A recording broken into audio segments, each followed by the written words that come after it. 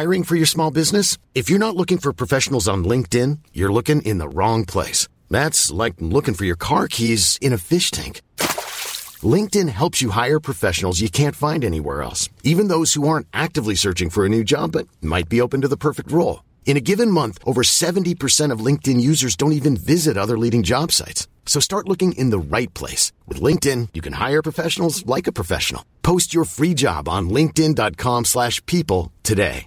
Imagine the softest sheets you've ever felt. Now imagine them getting even softer over time. That's what you'll feel with Boll & Branch's organic cotton sheets. In a recent customer survey, 96% replied that Boll & Branch sheets get softer with every wash. Start getting your best night's sleep in these sheets that get softer and softer for years to come. Try their sheets with a 30-night guarantee. Plus, get 15% off your first order at bollandbranch.com. Code BUTTERY. Exclusions apply. See site for details. Vi är sponsrade av Länsförsäkringar.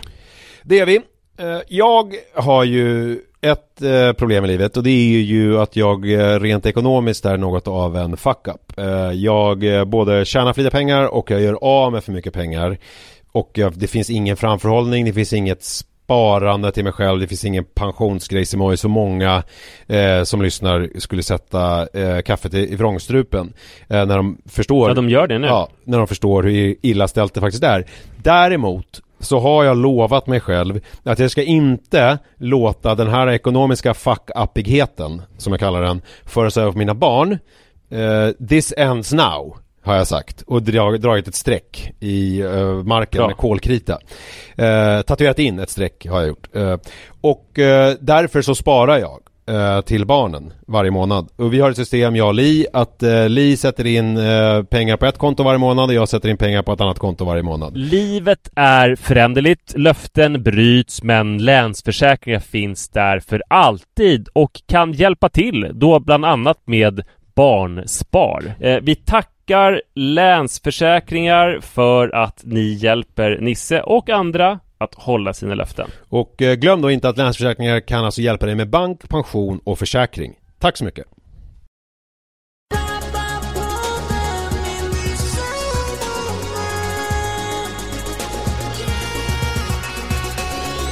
Välkomna till Pappapodden. Avsnittet är 178.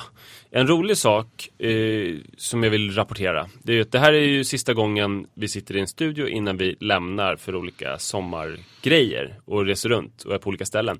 Men det är också så att vi kommer släppa ett till avsnitt på onsdag. Ja. Och då blir det ett bonusavsnitt tillsammans med Tvillingpodden. Ja, Systrarna Lagergren. Exakt, Jessica och Angelica. Det får ni gärna lyssna på. Ja, det blir jättekul. Men först får du lyssna på det här. Och då kommer det vara så som vi gjort tidigare, att det kommer vara ett avsnitt hos oss och sen så kommer det vara ett avsnitt hos dem. Så att man får höra halva här och halva där, så att säga. Zlatan, känner du till honom? Det gör jag. Han är en svensk fotbollsspelare från Malmö som har slutat i landslaget. Precis. Och då typ dagen efter som han hade sagt att nu slutar jag. Det var ju efter att vi hade förlorat den matchen som du och jag såg då. Sverige mot Belgien. Så sa jag nu jag lägger av. Nej, han har ju sagt innan att det här blir min sista match. Så var det. Jag tror det kommer ut samma dag. Ja, precis. Eller någonting sånt. Men och sen så kom det ju ganska snabbt upp en reklamfilm som Volvo har producerat när Zlatan tar farväl av publiken på en stadion och det är liksom lite svenska fans och han åker hem i en Volvo till Malmö och hänger upp sin landslagströja på den här Zlatan Court. Och man kan se på trädsprickningen att det var väldigt länge sedan. Ja. I ungefär april bör den ha spelats in. Ja, det var inte så att de hade åkt hem. Det var inte så att de tog kameran och följde honom när han åkte hem. Det vill säga att han hade planerat för sitt så att säga utträde redan. Någonstans filmat det här. Och olika Volvo-chefer säger att de har spelat in det här, men de har inte vetat när han ska sluta och så vidare. Men att han ska sluta inom någon slags framtid eftersom han har den åldern han har och så vidare. Och det här har ju fått massa olika reaktioner. Framförallt så är det många som tycker att det är starkt. Att det är en stark film. Så här, att det är liksom vackert på något sätt. Som att det är en saga så att säga. Sen så finns det de som tycker att det är lite alltså som kanske lite mer cyniskt ser på det som att Zlatan inte spelade EM för Sverige utan att han spelade för Volvo. Och Zlatan har ju fått kritik också för att han kanske inte gjorde sitt bästa mästerskap och han samtidigt som han skulle spela EM skulle han lansera olika kläder och det var det här Volvo-samarbetet och så vidare. Jag vet inte alls vad jag tycker. Däremot så blir jag förvirrad för att jag är ju uppväxt med att alltså reklam var, som du konstaterade innan, någonting som man nästan sökte sig till. Man älskade att titta på det när det var på bio. Man liksom satt bänkad och bara, man ville hinna till reklamfilmerna. Ja, vi som växte upp på 80-talet, eller som är födda i början av 80-talet, vi hade ju i allmänhet inte, alltså en del hade ju parabolantenner och kabel-tv, men det var ganska ovanligt. För mig var det stort att åka till Klock, hamburgerrestaurangen i Huddinge centrum, för att titta på tv. Och det som var behållningen då var ju när det var reklamavbrott. För att det var jävligt härligt och lyxigt att få kolla på reklam. Och det är intressant då att Klock är ju kooperationen, alltså Konsums svar på den amerikanska hamburgertrenden. Ja. Var det så? Det är du vet verkligen allt om kooperationen, det har jag märkt tidigare. Jag är en barn av arbetarrörelsen. Men samtidigt så var, som vi som barn då sökte oss till reklamen, ville se den, så var det ju någonting som var otroligt bespottat att medverka i som etablerad skådespelare eller dylikt. Jag vet, Ernst-Hugo Järegård och Margareta Krook har ju gjort reklam för margarin. Men det var innan vi föddes. Men Ernst-Hugo gjorde ganska mycket reklam. Ja, men någonstans var väl han undantaget som bekräftade regeln. För det var ju väldigt... Jag hörde en dokumentär om honom precis där de pratade om det. Att han var sugen på cash och kunde göra så här oortodoxa dealar. Att han kunde spela teater på något torg om han fick så här 100 liter jord i sitt landställe. Eller så här uppträda någonstans och få massa delikatesser på Östermalmshallen. Och så här. Han gjorde massa olika dealar. Och reklam var liksom inget problem för honom. Men det här var ju också en tid när Siv Rud fick ju ljuga för att hon ville spela in film samtidigt som hon spelade teater och sådär. Alltså det ansågs så liksom, till och med film var så bespottat. Så att man har ju en liksom tveeggad relation till det här med reklam. Så att när jag ser den här Zlatan-filmen så kan jag, alltså mitt barn 80-tals jag blir ju otroligt fascinerad av och vill ju se den här reklamfilmen och tycker att det är ganska coolt. Men den andra delen av mig kan väl lite grann hålla med och tycker att det är lite märkligt att man spelar in i förväg och sen så lägger upp det dagen efter. Alltså det kändes ju liksom, hade de vunnit, är det kanske en sak. Om de hade vunnit men nu när man var lite så här besviken och sur och tyckte att Zlatan hade inte gjort det speciellt bra, och att då slänga upp en sån här grej. Jag vet inte, hur smart är det? Eller det är jättesmart. Den har ju fått mest tittningar av allt som någonsin har visats i stort sett. Har den det? Ja, den har ju blivit jättebetittad och allting. Men alltså en slutsats som jag har dragit av det här i alla fall är att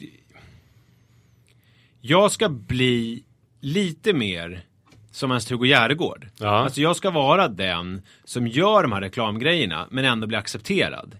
Och så ska jag ta jävligt bra betalt. Vad är det för reklamgrejer du ska göra då? Nej, men om vi jag har ett nytt motto, det är att jag ska bli dyrast på Instagram. Ja, jag ligger inte lite bakom det där också? Ja, alltså så här är det.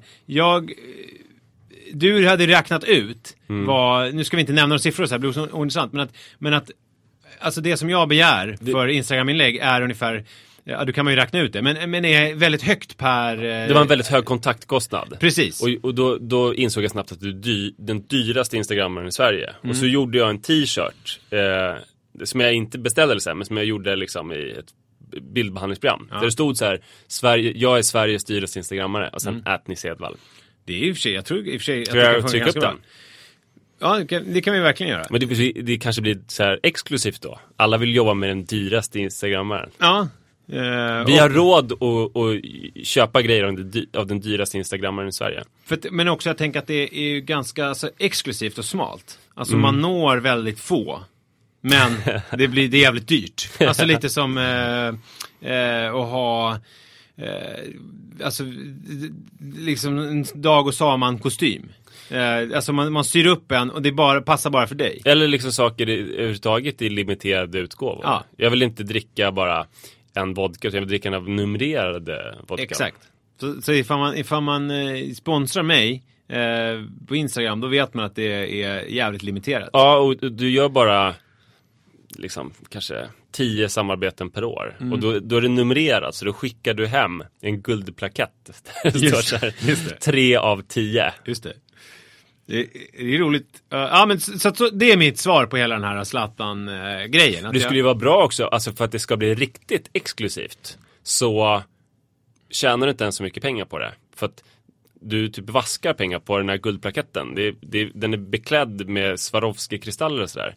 Så du bränner väldigt stor del av arvodet på det. Bara för att det ska vara en exklusiv upplevelse. Just det. Och det är ingen som ska bli rik på det eller sådär. Det ska bara vara en lyxgrej. Men är inte det bästa då kanske att starta ett privat konto som ingen får följa? Säg nej till alla. Ja, just det. Så att man betalar för att lägga upp det utan att någon får ta del av det. Och så får man en guldplakett. Det blir liksom företagens sätt som att vaska champagne eller liksom bara ha det lyxigt. Ja. Ja. Och sen också så det är ju viktigt då att du tackar nej till enormt många företag. Just det. Det är liksom en urvalsprocess och sådär.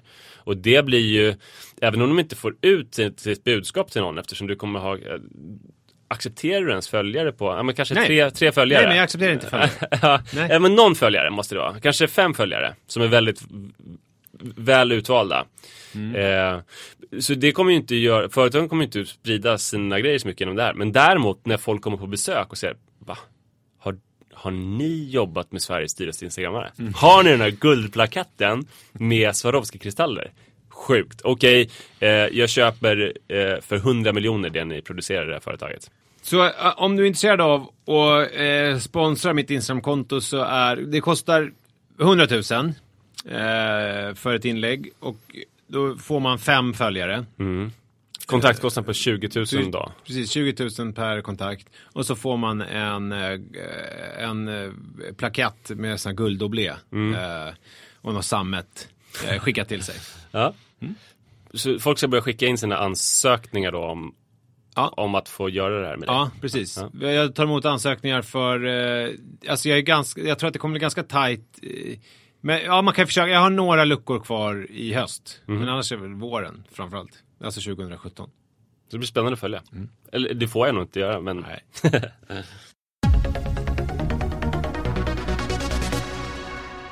Jag har beställt en vinterresa. Vi har ju gjort det ibland. Vi åkte 2 år i rad förut och sen nu i vintras får vi inte iväg någonstans. Men vi i min familj tycker väldigt mycket om att åka till Thailand på vintern. Det är ju ganska klassiskt. Det är många som tycker om samma sak. För det är ju kallt här och det är varmt där. Och man får bada och sådär. Det är väldigt, väldigt härligt. Och... Du har en del att lära också för att de ler väldigt bra. Ja, just det. Thailändsk servicepersonal har jag förstått. Så där kan ju du också träna lite på ditt smajsande och annat. Ja, det ska jag verkligen göra. Alltså, jag var beredd på en grej. Innan jag fick barn så hade jag förstått för att Sara och jag åkte ju runt på ganska sådär ändå småkrångliga resor. Att vi båtluffade. Man kom till ett ställe som man inte hade kollat upp så noga i förväg. Sen gick man runt och liksom frågade, finns det något rum vi kan hyra här och sådär. Och sen kanske man gick 2 timmar hände att vi gick för att hitta den bästa stranden med inga människor. Eller någon badklippa där vi kunde bada nakna typ sådär. Men hur visste man när man var nöjd då? Ja, det är ju det som är så svårt. Man går 2 timmar och sen, eller man går 1 timme och 40 minuter. Sen kanske man går tillbaka 20 minuter för man insåg att det kommer inte bli bättre än den här för 20 minuter sedan. Och jag insåg när vi väntade barn att vi kommer nog inte resa på exakt samma sätt. Första resan med Iris, då var det ju fortfarande lite sådär den tanken att vi åkte till Mallorca och bodde på ett väldigt enkelt hotell och kuskade runt mycket med bil och liksom gjorde massa utflykter och så. Men hur gammal var hon då? Det var 7 månader. Men sen så har vi ju liksom sällat oss till föräldraresegrejen som är mer, man vill ha det så lätt som möjligt. Och det här har jag varit beredd på. Jag har till och med varit beredd på att man kanske åker till hotell som har en barnklubb.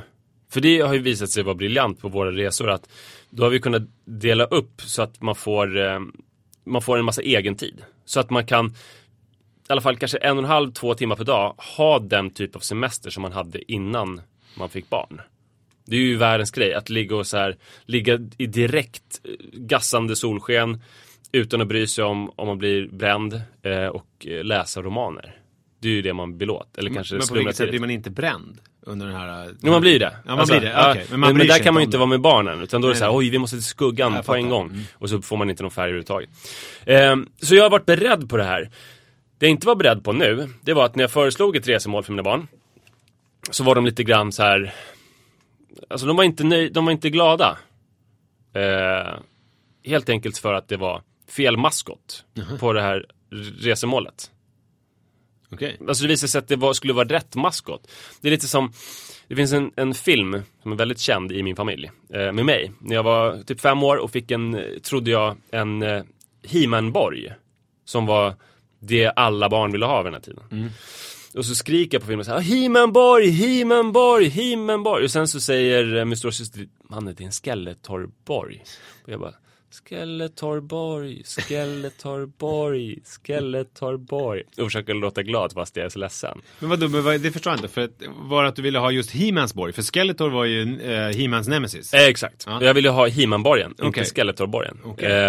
Eller som Eddie Murphy beskriver, att han vill ha en McDonald's burger i Raw. Men hans mamma gör en så här hamburgare med toastbröd och det kommer ut så här fett och hon har typ så här vad heter det, jalapenos i och bara helt fel. Så var det när jag föreslog ett resmål för mina barn med fel maskotar. För att det har visat sig att inte nog med att man åker nu till ett barnklubbshotell, utan barnen måste bestämma vilken maskot det ska vara. För det måste... Jalapenos, green pepper har de. Okay, det är grön paprika, är det inte? Ja, det är det ju. Fan, det är ju gott som fan att ha det. Det är jättegott. Ja. Jag fattar inte det Murphy alltså.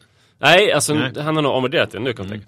Men så är det grönpeppar. Det är inte lika gott som barn. Nej, usch. Grönpeppar, nej, det får det inte vara. Men så barnen måste få bestämma. Och det visar sig, de stora stjärnorna på förskolorna, i alla fall jag har ju inte världens största empiriska underlag, men på Iris och Ruts olika förskolor så är, alltså Lollo och Bernie är ju så här mytiska figurer. Alltså de har ju en speciell... Giraff och en björn. Nej, vad är det? Giraff och jag vet inte vad den andra är. Oklart. Ja, men alltså de är så stora. Alltså när barn berättar för varandra, då är det så här: jag har varit på en resa. Då är det så här: var det en Lollo Bernie-resa? Nej. Okej, då är det inte värt någonting. Men om de har varit på en Lollo Bernie-resa, då är det så här: det är så jävla stort. Och de kan den här dansen. Alltså på YouTube har Lollo Bernies, det finns så här Lollo Bernies dansskola där de lär ut dansen. Den har setts över 12 miljoner gånger. Alltså det går nästan inte att förstå hur stora de är och hur viktigt det är. Alltså det är först om man åker på Lollo Bernie-resa som man kan komma tillbaka till förskolan och bara: jag var på en resa. Annars är det kanske så här, man gömmer sig med sin Skeletorborg eller sin så här hemgjorda mamma-hamburgare i busken. Man håller tyst om det. Man håller lite tyst om det. Jag har kollat upp det här. Du kan sången, va? Nej. Alltså jag kan bara det jag hört från Marmor. Vi är bästa vänner och vi bor i miniland. Lollo och Bernie. La la la la la la la la la la la la la la la la la la. Lollo kom till 1976 som maskot för barnklubben på Sunwing Resorts. Då som en figur i berättelser och bilder. 1990 blev Lollo en levande maskot. Bästa vännen Bernie introducerades 1994 och är döpt efter Sunwings dåvarande chef Claes Bernhard, som kallas för Bernie. Och de har blivit enormt stora. Så att alltså det man vill är ju så här: man vill boka en resa så vill man att barnens ögon ska lysa av glädje, så vill man att de ska säga tack och sådär, eller hur? Ja. Så efter att vi hade haft den diskussionen, barnen hade gått i förskolan, så bokade jag till Sunwin Bang Tao Beach, som är Phuket. Och där finns Lollo och Bernie. Där finns Lollo och Bernie. Och jag kunde inte hålla mig, alltså jag hade sagt till personalen att jag skulle hämta Iris strax före 4. Jag kom dit 2:00. Bara för att berätta. Vi ska till Thailand, till ett Lollo Bernie hotell. Och alltså hennes glädjeskrik. Alltså det var som så här Ronjas vårskrik, fast mycket härligare och mer du vet, Iris när hon får det här liksom porlande skrattet. Det fick hon. Och sen hoppade hon upp i min famn. Det var som när Mio äntligen träffade sin far. du vet, kungen. Och hoppade upp. Och så kramades vi länge. Sen, Iris brukar ju vara ganska bestämd och vilja springa iväg och sådär och göra andra saker än vad jag vill att hon ska göra. Hon var bara så här helt ljuvlig. Det höll i sig typ en vecka. Så ville hon bara vara till lags för att verkligen visa sin tacksamhet över att äntligen få åka till. Alltså på sin första riktiga resa blir det ju. För det är äntligen en resa som räknas. Så det var värt det redan på förhand, får man säga. Kul för Iris.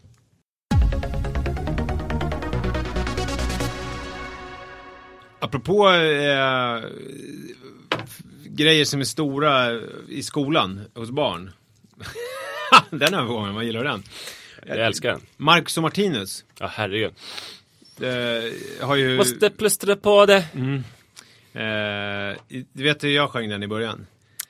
Plåstra? Nej, Pussa? Det blir ett piskrapp på det. Jag gjorde lite mer 50 Shades of Grey tolkning. Men första gången jag hörde det så trodde jag att det är ju tvillingbröder som är väl strax före målårsåldern, kanske 12 år. Nej, eller? De är 14 faktiskt. 14, herregud. Ja, men det är ofta som är barnstjärnor, man tar dem som är väldigt späda så att de ska kunna vara barnstjärnor länge. Som Amy Diamond, hon är vuxen nu men man tror fortfarande att hon är 13. Men de måste alltid göra något uppbrott. Som Amy Diamond gjorde ju den här filmen nu när hon spelade min lilla syster, storasyrra till den där anorektikan. Ja. Så de måste alltid göra, det är som Sanna Bråding, ingen jämförelse i övrigt, men hon gjorde ju kokain. Ja, dels hela den knarkhistorien, men sen också den där filmen med Torsten Flink. Lukas Moodysson där, Ett hål i mitt hjärta, heter den så? Alltså det var väldigt sådär, man måste göra någonting radikalt om man har... Ja, men det som jag ville säga då med, de har ju varit här nu och Liseberg fick ju stänga för det var så mycket folk och Gröna Lund fick stänga. Vi var ju på väg dit. De såg publikrekord på Gröna Lund. Ja, och vi var ju på väg dit med... Och större än Bob Marley någonsin var. Manne och... men fick rapporter att det liksom hade rapporterat på bussen på väg till Gröna Lund och båtarna gick inte för att Grönan har stängt. De gick in på hemsidan så var Gröna Lund har stängt. Så här, åk hem, chansa inte. Jag träffade några tjejer i Mannes fritids som var lite mer rutinerade för de går i 2:an. De hade Marcus Martinus t-shirt och då frågade jag så, var ni på konserten? Och de hade varit där när Grönan öppnade såklart och satt sig liksom vid scenkanten. Så de hade fått se den. Men det som jag tycker är lite coolt är att det än så länge är så att det här är, om man jämför med New Kids on the Block som är ju min jämförelse, så var ju när jag var sån här tweenie så alla tjejer gillade New Kids on the Block, killarna gjorde inte det. Men än så länge så är det som att Manne tycker att Marcus Martinus är det coolaste som finns. Och min teori kring det är att när jag var 11 och New Kids on the Block var som störst, så var jag jävligt avundsjuk på dem killarna.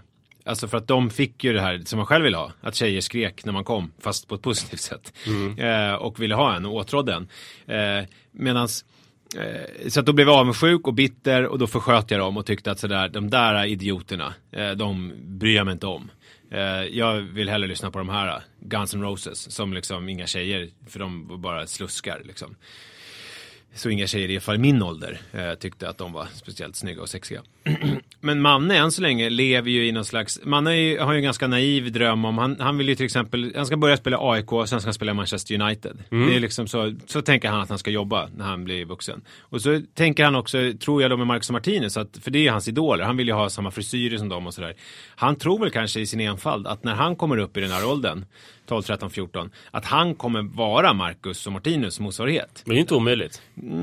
Jag skulle säga att det är på gränsen omöjligt. För att om man tänker att det är 2 killar, och det är ganska många, om man tänker i Norden eller Skandinavien, ganska många killar. Det han kan lyckas med är ju att förkroppsliga samma mansideal. Det är ju lite grann en mindre buskisartad version av Sune. Alltså någon som har känslor på utsidan och är liksom romantisk. Ja, det är ju romantiska mansidealet. Ja. Att istället för så här tafsa på tjejer och bröla så sjunger man serenader till dem. Ja, just det. Men min erfarenhet från skolgången... Och är ganska metrosexuell och sådär också. Och bryr sig om sitt utseende. Men det är ju intressant det där, för så var ju New Kids on the Block också. Fast New Kids on the Block var ju... Där hade de ju, det var ju så här klassiskt pojkband, du vet att alla har sin roll ju. Det fanns Donny som var den tuffa, det fanns Joe som var den här lite pojksöta, det fanns Jordan som den som var snyggast, och så fanns det John som ingen riktigt fattade vad han hade där att göra, och så fanns det Danny som var jävligt vältränad. Grejen, för du är ju 3 år äldre än jag, och när du var 11 då så var jag 8, och jag älskade ju New Kids on the Block. Och sen var det ju jobbigt att behöva ge upp dem. För när jag fattar att det här är ingenting som angår killar. Men jag hade ju stora syster som älskade, eller framförallt Moa, min näst äldsta syster. Och hon älskade Jordan, och jag älskade, vet han, Joey. Ja, för att han var så gullig liksom, hade så lockigt så här. Jag gillade ju Donny, men det var ingenting jag kände. Nej. Men när du blev 11 år, märkte du inte då att du inte blev New Kids on the Block? Eller tänkte du inte på det då? Du bara tänkte att de andra gillar inte, det här är ingenting för mig. Nej, det var inte därför jag gav upp det. För att jag hade väl fortfarande sådana ambitioner att bli New Kids on the Block. Men däremot så märkte jag att det här är ingenting. Man kan inte säga till killarna i klassen att vad bra New Kids on the Block eller nynna på en sång. Utan jag förstod att att det var andra grejer. Alltså det var ju väldigt jobbigt att ge upp saker som man behövde göra hela tiden under barndomen. Att jag behövde ge upp Kamratposten som jag älskade och började läsa Okej. Och det var väldigt tidigt, det var i lågstadiet som jag skulle göra det. Och jag behövde ju upp New Kids on the Block och lyssna på Criss Cross och MC Hammer. Men gjorde du det även, för att jag lyssnade på New Kids on the Block hemma. Och kunde ju med mina tjejkompisar, jag hade ju ganska mycket tjejkompisar som jag pratade i telefon med, som jag hängde med. Och där kunde jag ju prata om New Kids on the Block och sånt. Men det var ju ingenting som jag pratade om i klassen. För att killarna, där skulle man ju vara liksom, blev man ju accepterad på ett sätt. Och sen så kunde man, och för mig var det aldrig riktigt något jätteproblem. Jag behövde ju inte skylta med det hos dem. För mig var det mer förvirrande, eftersom mina idoler och förebilder var ju mina stora systrar. Så att när de tyckte någonting var väldigt coolt, så utgick jag från att, tills jag blev motbevisad, att killarna i klassen också skulle tycka det. Som Pantene Pro V. Som var, kommer du ihåg? Det var, när man precis hade fått liksom parabolantenner sådär. Då förstod man att Pantene Pro V, shampoo och balsam, det var grejen. Och det förstod jag också på mina systrar. Men när jag kom och liksom skröt om att jag hade skaffat Pantene Pro V, bland killarna så funkade det inte alls. Vad roligt. Man kommer ihåg sådana där som hade stora syskon. Och som kom, och som, det var ju så mycket lättare för de som hade storebröder. Som hade sett liksom de filmerna som man skulle se om man var kille. Terminator och sådär. Det såg ju inte, alltså, jag hade ju inte någon att plocka upp saker från. Nej, men det är ju också, alltså, men inte du heller för sig. Nej, jag hade ingenting. Men du hade inte samma förvirrande element av förebilder som var stora systrar. Men jag hade en klasskompis. Han pratade hela tiden om sin syrras kille.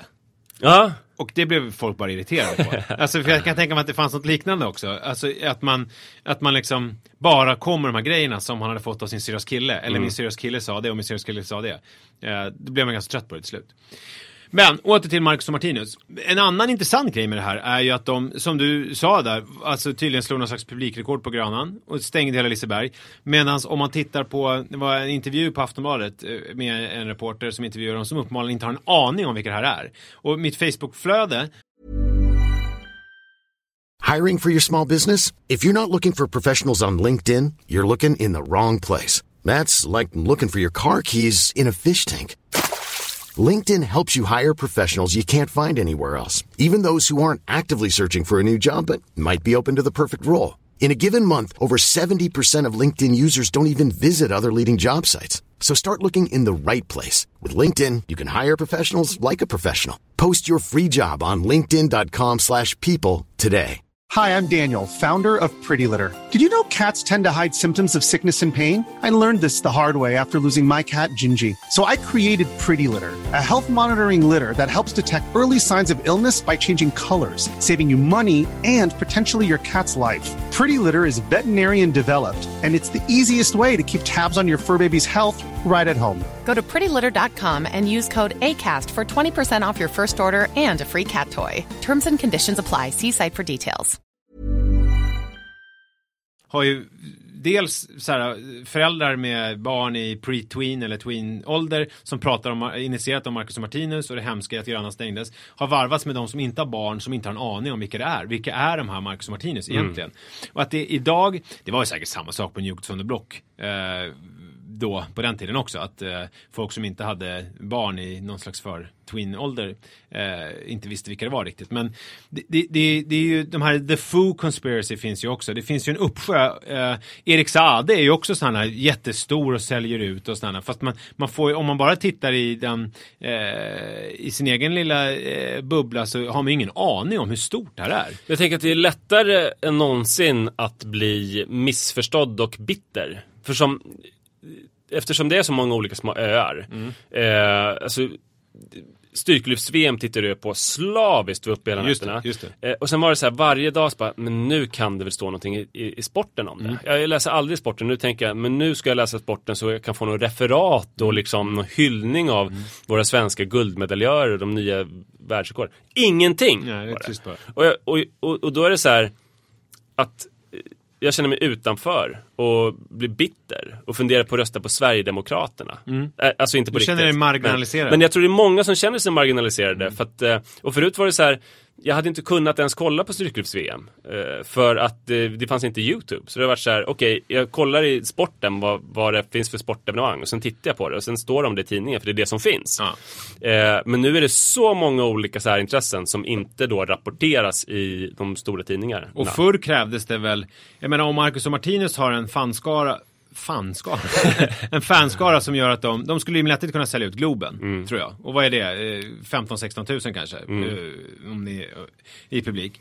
Men förr krävdes det väl kanske ett intresse som liksom låg på att det skulle åtminstone vara kanske 1 miljon i Sverige som brydde sig om någonting för att det skulle uppmärksammas. Ja, visst. Men nu räcker det ju, men har du en fanbase på 50-60 tusen så är det inga problem. Då kan man ju, för att med internet och alla de här kanalerna som finns så kan man ju göra pengar på det och man kan liksom, jag menar 50-60 tusen det är ändå ett antal utsålda konserter på vet du, Gröna Lund eller till och med på Globen ju. Så att, men och styrkelyfts-VM, det finns väl säkert 40 000 åtminstone som är jätteintresserade i Sverige, tror inte det? 30-40 000 som liksom... Tyvärr inte riktigt så många. Men som är, tror inte, eller kanske... Men man går ju fel också för att om man är inne i någonting så tror man ju att världen kretsar kring det. Ja. Och att de andra inte har förstått. Eller att de är direkt taskiga mot den som inte rapporterar det här som betyder så mycket i ens liv.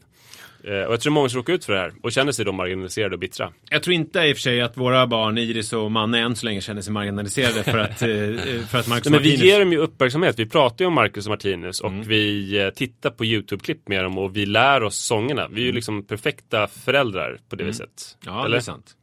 Men det är väl ganska ofta. Men kanske inte helt perfekt. För jag tänkte gå på Marcus och Martinus. En del av mig tänkte så här, jag ska ge Iris ledigt hela dagen från förskolan. Vi ska gå till Grönan tidigt, åka massa saker, sen ska vi kolla på Marcus och Martinus. Men en annan del av mig sa att fy fan vad jobbigt att stå och tränga. Så ha Iris på axlarna i 2 timmar och känna hur folk trycks mot den och vara rädd för att kväva någon stackars 11-åring och sådär. Så gjorde jag inte. Och så tänkte jag på min pappa, när Carola var som störst, så gick han på en konsert med Anna och Moa, mina systrar. Så han var liksom bättre än vad jag är. Men jag kan ju reparera det kanske nästa år med någon annan artist som blir stor då. Jag tror det. Men det slutliga är ju, det som Marcus Martinus gör är ju någon slags, lite grann som Skavlan, det här är ju en trend. Jag menar att norska håller på att omvärderas. Vi har ju alltid varit storebrorsor och man har liksom skrattat lite åt norska. Man tycker att det är ett kämpegott språk. Vi växte upp med Sällskapsresan och det var ju, norrmannen var ju en rolig tönt. Ja, i och för sig. Det var ju helt fel eftersom Stig var mycket töntigare. Men ändå så tyckte man att norrmän var lite töntiga. De bara gick på tur och hade dålig koll. Och det här är norrmännen kunnat kosta på sig eftersom de har haft oljan. Så att de har ju varit så fruktansvärt rika. Så att de har ju, det spelar ingen roll vad svenskar tycker. Men nu är det väl så, jag tänker att det här är statligt subventionerat, sanktionerat. Att de måste bli coola. För är det någonting Sverige har varit ganska bra på PR-mässigt i världen, så är det att vi har framstått som lite coolare än vad vi egentligen är i många sammanhang. Och det är väl det Norge har fattat, att om du nu har oljan som dels går priserna ner, men sen är det ju också en råvara som är ganska bespottad. Det är inte så coolt att vara känd för att man är ett land som försörjer sig på olja helt enkelt. Och som blir rika på olja. Så att då måste de väl på något sätt branda om sig och försöka bli lite coolare. Och med Marcus och Martinus har de ju faktiskt lyckats. Jag tänker att det här kommer ju prägla både man och Iris. Att norska kommer ju inte vara det där skojsamma språk som man snackar där allting går upp och man kan aldrig bli förbannad. Fast problemet, Nisse, vet du vad det är? Det är att sen kommer de växa upp och fatta att Marcus och Martinus funkar ju väldigt bra i en norsk kontext. Eftersom de är så hurtiga och välgroomade och nördiga som man tänker att en norrman ska vara. Medan Sverige har Jonas Åkerlund och Robin och Lykke Li och sådär. Ja. Och att det är det som är coolt. Så du tror att de kommer, men det kommer ju ändå finnas en grundton på ett helt annat sätt än vad vi hade kring normen. Alltså det kanske finns någon det här klassiska mannebegreppet kognitiv dissonans kring normen som är att det någonting grund som är lite coolt med Norge. Ja, någonting väldigt positivt. Ja, och sen så är det liksom så kanske det skaver lite grann men det är ändå slagit an en sträng. Och någonstans måste man ju börja. Så grattis Norge.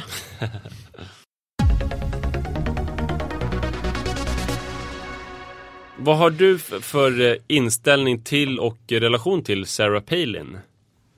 Ja, alltså i skenet av Donald Trump så framstår ju hon som ett under av mysighet. Det var inte det svaret jag var ute efter. Så här var det ju för mig och för de allra flesta. Att Sarah Palin framstår som alltså dels väldigt okunnig, men också helt sjuk i huvudet. Alltså hon är ju livstidsmedlem i det här vapenorganisationen, vad det nu heter, och hon är som en parodi. Hon är som en parodi på en jättekristen och superrepublikansk Alaska-mamma. Ja.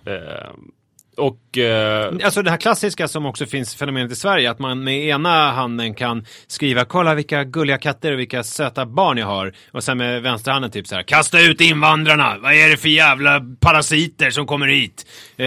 Och som någon sa, det var Eva Bäckman som tog upp, förlåt du ska fortsätta lite resonemang snart. Hon hade diskuterat med en kvinna på bussen invandringsfrågor, och då hade hon sagt men det här det är ju barn. Alltså du måste väl kunna känna liksom empati för de här barnen. Och då har de sagt att det är inte mina barn. Ja. Alltså man kan känna väldigt mycket kärlek och hysa ömma känslor, men det finns väldigt tydliga gränser för hur man gör det. Så det är speciellt, alltså man blir väl, det var ju obehagligt när de kom in i politiken. Alltså det var ju lite grann som man känner för Trump nu. Men det var ju när John McCain kandiderade. Ja. Och det var förra valet. Förra. Det var 2008? Obama McCain. 2008. Var det 2008? Var det då Sarah Palin? Jag fick för att det var 2012. Nej, det var 2008 alltså. Och anledningen var ju att John McCain behövde kvinnliga väljare. Just det. Det var hans enda chans att slå Obama. Och sen behövde de och sen så insåg de John McCain var ju en gammal ganska tråkig gubbe. Som var trovärdig i sin egna läger, men han var tråkig. Medan Obama, märkte de, han var en superstjärna och en kändis och en väldigt karismatisk person. Så behövde de dels en karismatisk person så kunde det bli en kändis som folk verkligen ville lyssna på, och så kunde det bli stor på YouTube. Och så behövde de också en kvinna. Och då hittade de Sarah Palin som var i princip helt okänd, guvernör i Alaska. Så här, jag såg en spelfilm på HBO som heter The Change, som handlade om när hon blev vicepresidentkandidat. Och jag har börjat tycka så himla synd om henne. Aha. Och ömma så mycket för Sarah Palin. Okay. För det man förstod, hon sa ju en massa så här famösa uttalanden som att från Alaska så ser man Ryssland. Och hon har också sagt 2 gånger att Nordkorea är en viktig allierad till USA. Och sådär. Alltså hon var ute och cyklade väldigt mycket. Det man förstod när man såg den här filmen var att hon visste liksom ingenting om varken inrikes- eller utrikespolitik. Hon hade lite koll på energifrågor, för det var det hon jobbade med i Alaska. Det var det enda. Hon visste absolut, alltså hon visste typ mindre än en genomsnittsamerikan om amerikansk politik. Och när de försökte preppa henne då för olika intervjuer, så först de som hjälpte henne och preppade henne, de bröt ju fullkomligt ihop, för det var en så svår uppgift. Och sen bröt Sarah Palin fullkomligt ihop, för de försökte lära henne saker, men hon skrev upp på så här 5000 olika minneslappar som hon tappade bort och som hon glömde, och det liksom så här, hon höll på att verkligen gå in i väggen. Då kom de på, för att hennes första tal som vicepresidentkandidat. Det var så här fantastiskt. Då blev de jättehoppfulla för att hon såg an en sträng och hon var så här: vad är det som skiljer en hockeymamma från en pitbull? Hockeymamman har läppstift. Till sån här, som hon kom på själv och som utanför manus och verkligen framgångsrik. Så sen kom de på att det de ska göra är att de ska betrakta henne som den bästa politiska skådespelaren som finns. Och då handlar det inte om att hon behöver inte lära sig någonting. Utan hon behöver bara lära sig sina repliker och ingenting annat. Så de började behandla henne som en skådespelare. Sen blev det ju ibland svårt när hon fick svåra frågor. Då kunde du säga att hon älskar Nordkorea och sådär. Men det började funka bättre ändå. Det hon var ju, alltså om vi bortser då från hennes åsikter, så var hon ju en person som inte hade tillräckligt mycket kunnande för att kunna fylla upp kostymen, för att klara den uppgiften hon var utsatt för. Hon var någon som var liksom en B-spelare i A-laget. Hon var som om du hade fått höra så här: du måste spela en landslagsmatch i fotboll imorgon. Det hade varit jobbigt för dig ju. Och folk hade blivit väldigt besvikna på dina insatser förmodligen. Om de hade haft höga förväntningar. Alltså jag tänker så här, om det hade varit en plojgrej. Ja, just det. Då hade jag ju bara kunnat slå underläge. Ja, och här var det ju inte en plojgrej. Nej, här var ju hon en seriös politiker. Och då börjar nu börjar jag ju tycka jättemycket om Sarah Palin. Som den personen som var i en sån här utsatt situation och försökte göra det bästa av det. För jag älskar den här typen av historier. Alltså, det är samma sak, nu återvänder jag till styrkelyfts-VM, men de flesta förbunden var så här: vi skickar bara bra lyftare. Som Sverige. Kvalgränsen till VM var väldigt låg, men man vill inte skämma ut sig, så man skickar inte dåliga lyftare ändå. Man skickar bara de mesta. Utom Mexiko. De var så här: vi skickar allihop. Vad kul att vi får vara med. Tack snälla. Det var en mexikan som var snäppet bättre än jag. Okay. Och jag är ändå en av de sämre på min lilla styrkelyftsklubb i Västertorp. Otroligt dålig. Alltså han lyfte mindre än hälften så mycket som vinnaren. Alltså riktigt, riktigt dålig. Och jag tyckte ju såklart oerhört mycket om honom. Tyvärr så var man med en bit in i tävlingen och sen så stack han därifrån. Men det är ju lättare att tycka om en sån person än Sarah Palin som ju står för någonting som är ganska konstigt. Ja, fast man tänker så här: jag vill ju att det ska gå dåligt för Sarah Palin. Sarah Palin hade ju inte ens någonting som hon drev under den här vicepresidentvalskampanjen. Nej, men hon var ju någon slags talesperson för den här Tea Party-rörelsen som ju drev någonting. Ja, det blev hon lite senare. Det var senare. Men jag håller med, obehagliga åsikter. Men tänk på den här stackars Sarah Palin som är någon som inte har någon som helst koll, men kastas in och är oerhört bevakad. Eller som det klassiska exemplet, OS i Calgary 88 med det här jamaikanska bobsleigh-laget. Cool Runnings-filmen. Exakt, det blev Cool Runnings-filmen. De hade aldrig någonsin övat på riktiga bobsleigh-banor överhuvudtaget. Eller det finns ju också Erik Mosamambani, som också var med i ett OS, jag minns inte vilket, från Ekvatorialguinea, som var med, han var med i OS i Sydney år 2000. Han simmade hälften så fort som de andra simmarna, men eftersom de tjuvstartade och diskvalificerade så vann han ändå. Och han hade bara övat simning i en 20 meter lång hotellpool innan. Så han hade skitsvårt att ta sig i mål överhuvudtaget för att han hade så mycket mjölksyra. Men han vann det där. Det finns ju fler så här B-idrottare som Eddie the Eagle Edwards från det är ju kul att se hans backhoppningsfilmer. Han är ju väldigt dålig. Men så här har ganska kul ändå när han hoppar. Och man får se det så här som en jättebedrift av Sarah Palin och ställa sig högst upp i den här hoppbacken och hoppa ut liksom. Eller hur? Eller Eddie the Eagle som ju gjorde det på riktigt. Och man måste respektera de här människorna som utsätter sig för såna här saker. Men känner du så inför Donald Trump också? Nej, för han har ju uppenbarligen inte heller speciellt koll vad det gäller sakfrågor. Nej, men det går ju absolut inte att känna samma sak för honom. För att han är ju väldigt bekväm med strålkastarljuset. Han har inget problem med att vara så bevakad. Och har varit det länge. Och dessutom otroligt rik. Och har reell makt. Så det är ju en skillnad. Men han, den där simmaren, kanske också var jätterik. Ja. Det var därför han hade råd att simma i den här hotellpoolen. Jo, men alltså om Donald Trump hade haft... Nej, alltså det går inte. Nej. Det går inte. Men för när jag har varit den här B eller C eller D-spelaren och kastat mig in i saker. en gång var... Det känns som att av oss två så är du en person som mer är en sån som hamnar i sammanhang där du säger oj. Ja, jo, men det kan man säga. Alltså, fast du brukar lösa det ganska bra. Nej, det brukar jag inte. En gång var... Min stora syster skulle ha någon sån här klassfest i skolan. Och pappa... Eller så var det min lilla syster, jag minns inte. Men min pappa skulle i alla fall anordna en frågesport som skulle vara lite som Jeopardy. Han hade gjort det på andra såna här klassfester och så här. Det var väldigt uppskattat. Han var duktig på det. Och nu vill han ha mig som sin running mate. Mm-hmm. Alltså jag var hans Sarah Palin. Mm. Och jag tyckte det skulle vara jättekul. För alltså lite sidekick till honom när han skulle leda den här. Ja, och jag tyckte det skulle bli jättekul att liksom stå inför publik. Jag hade tagit på mig min vinröda sammetskavaj och en polotröja under. Kände mig jättesnygg. Men sen hade pappa inte preppat mig ordentligt. Så att jag stod bara bredvid honom och hade ingen roll och ingen funktion. Och jag hade sett fram emot det så mycket och var liksom nervös. Och sen så stod jag bara. Och till slut ungefär halvvägs in i det här så kom jag på att jag måste gå emot pappa. Så att folk förstår att det här är liksom fel. Så att jag började himla med ögonen när han pratade och sådär. Visa missnöje. Och det tror jag inte gjorde någonting bättre heller. Så det var jättejobbigt. Så jag gick in på en toalett och grät efteråt.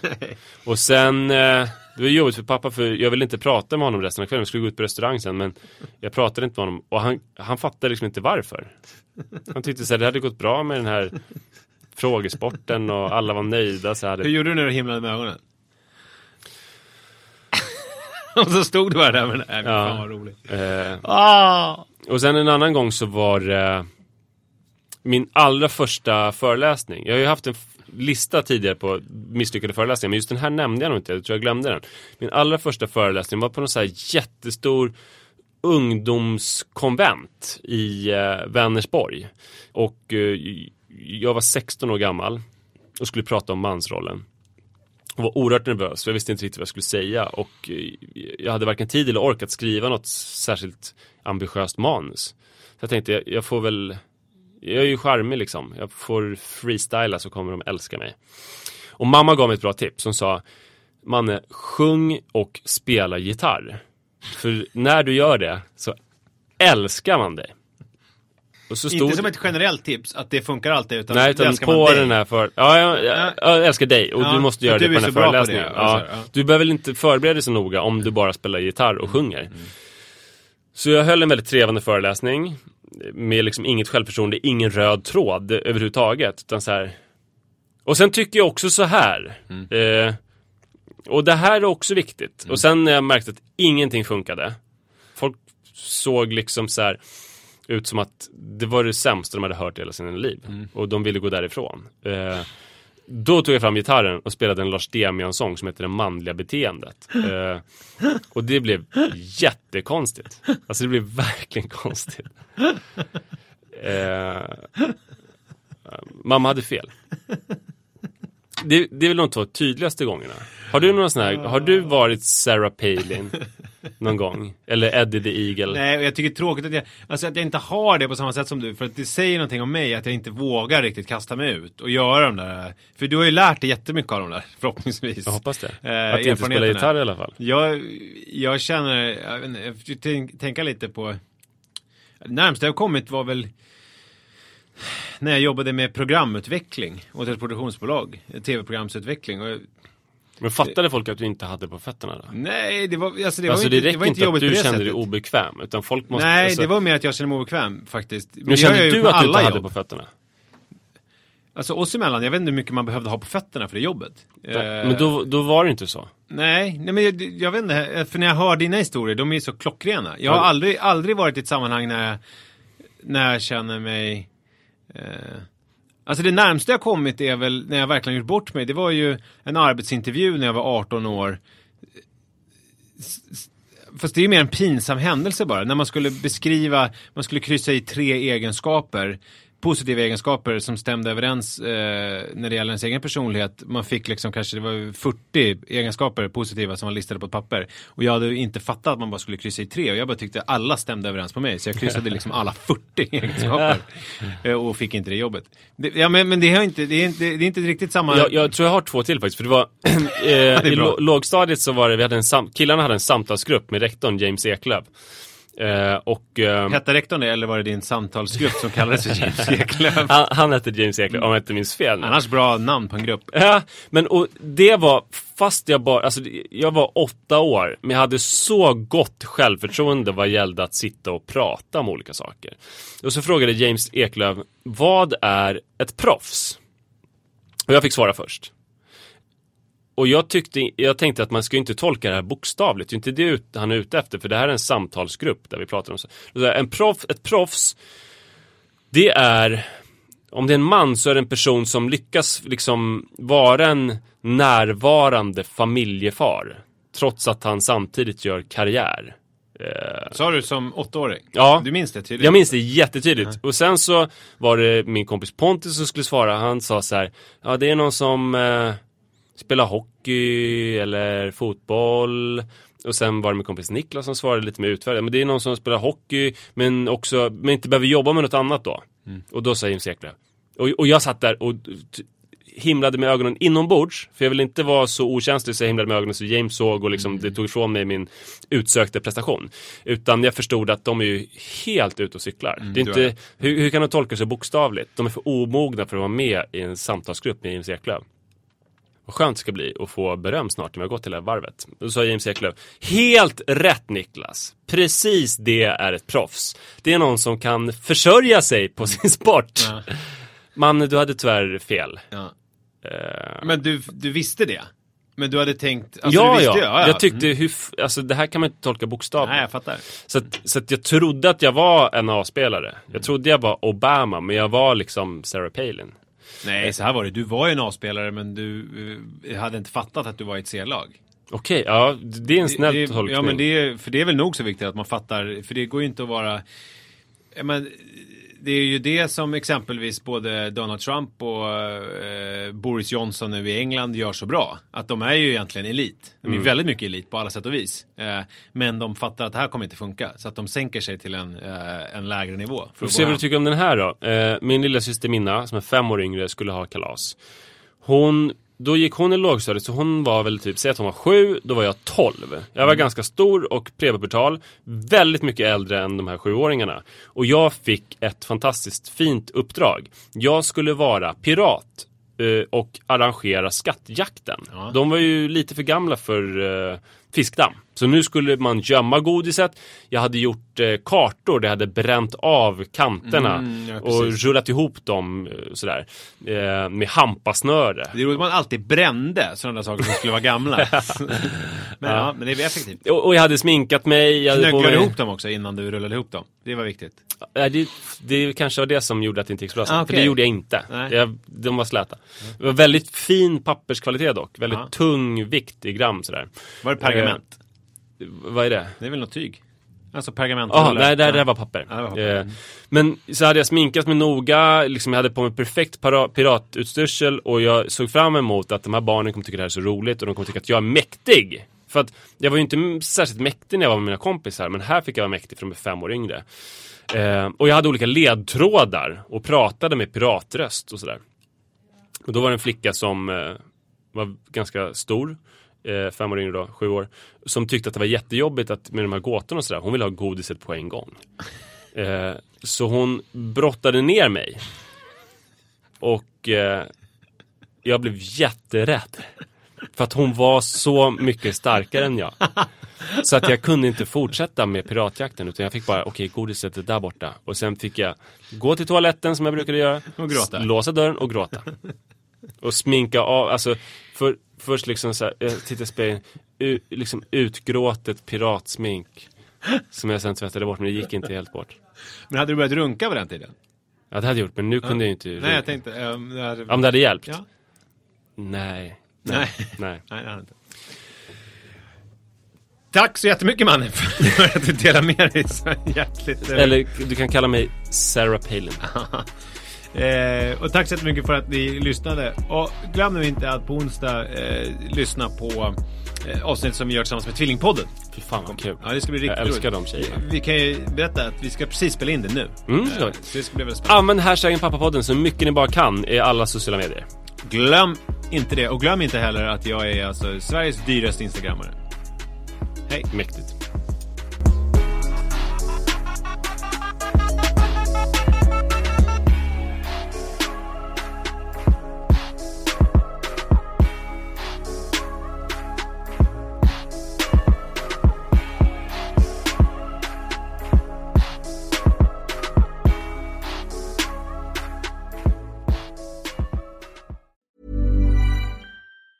Mom deserves the best, and there's no better place to shop for Mother's Day than Whole Foods Market. They're your destination for unbeatable savings, from premium gifts to show-stopping flowers and irresistible desserts. Start by saving 33% with Prime on all body care and candles. Then get a 15-stem bunch of tulips for just $9.99 each with Prime. Round out Mom's menu with festive rosé, irresistible berry chantilly cake, and more special treats. Come celebrate Mother's Day at Whole Foods Market. Hi, I'm Daniel, founder of Pretty Litter. Did you know cats tend to hide symptoms of sickness and pain? I learned this the hard way after losing my cat, Gingy. So I created Pretty Litter, a health monitoring litter that helps detect early signs of illness by changing colors, saving you money and potentially your cat's life. Pretty Litter is veterinarian developed, and it's the easiest way to keep tabs on your fur baby's health right at home. Go to prettylitter.com and use code ACAST for 20% off your first order and a free cat toy. Terms and conditions apply. See site for details.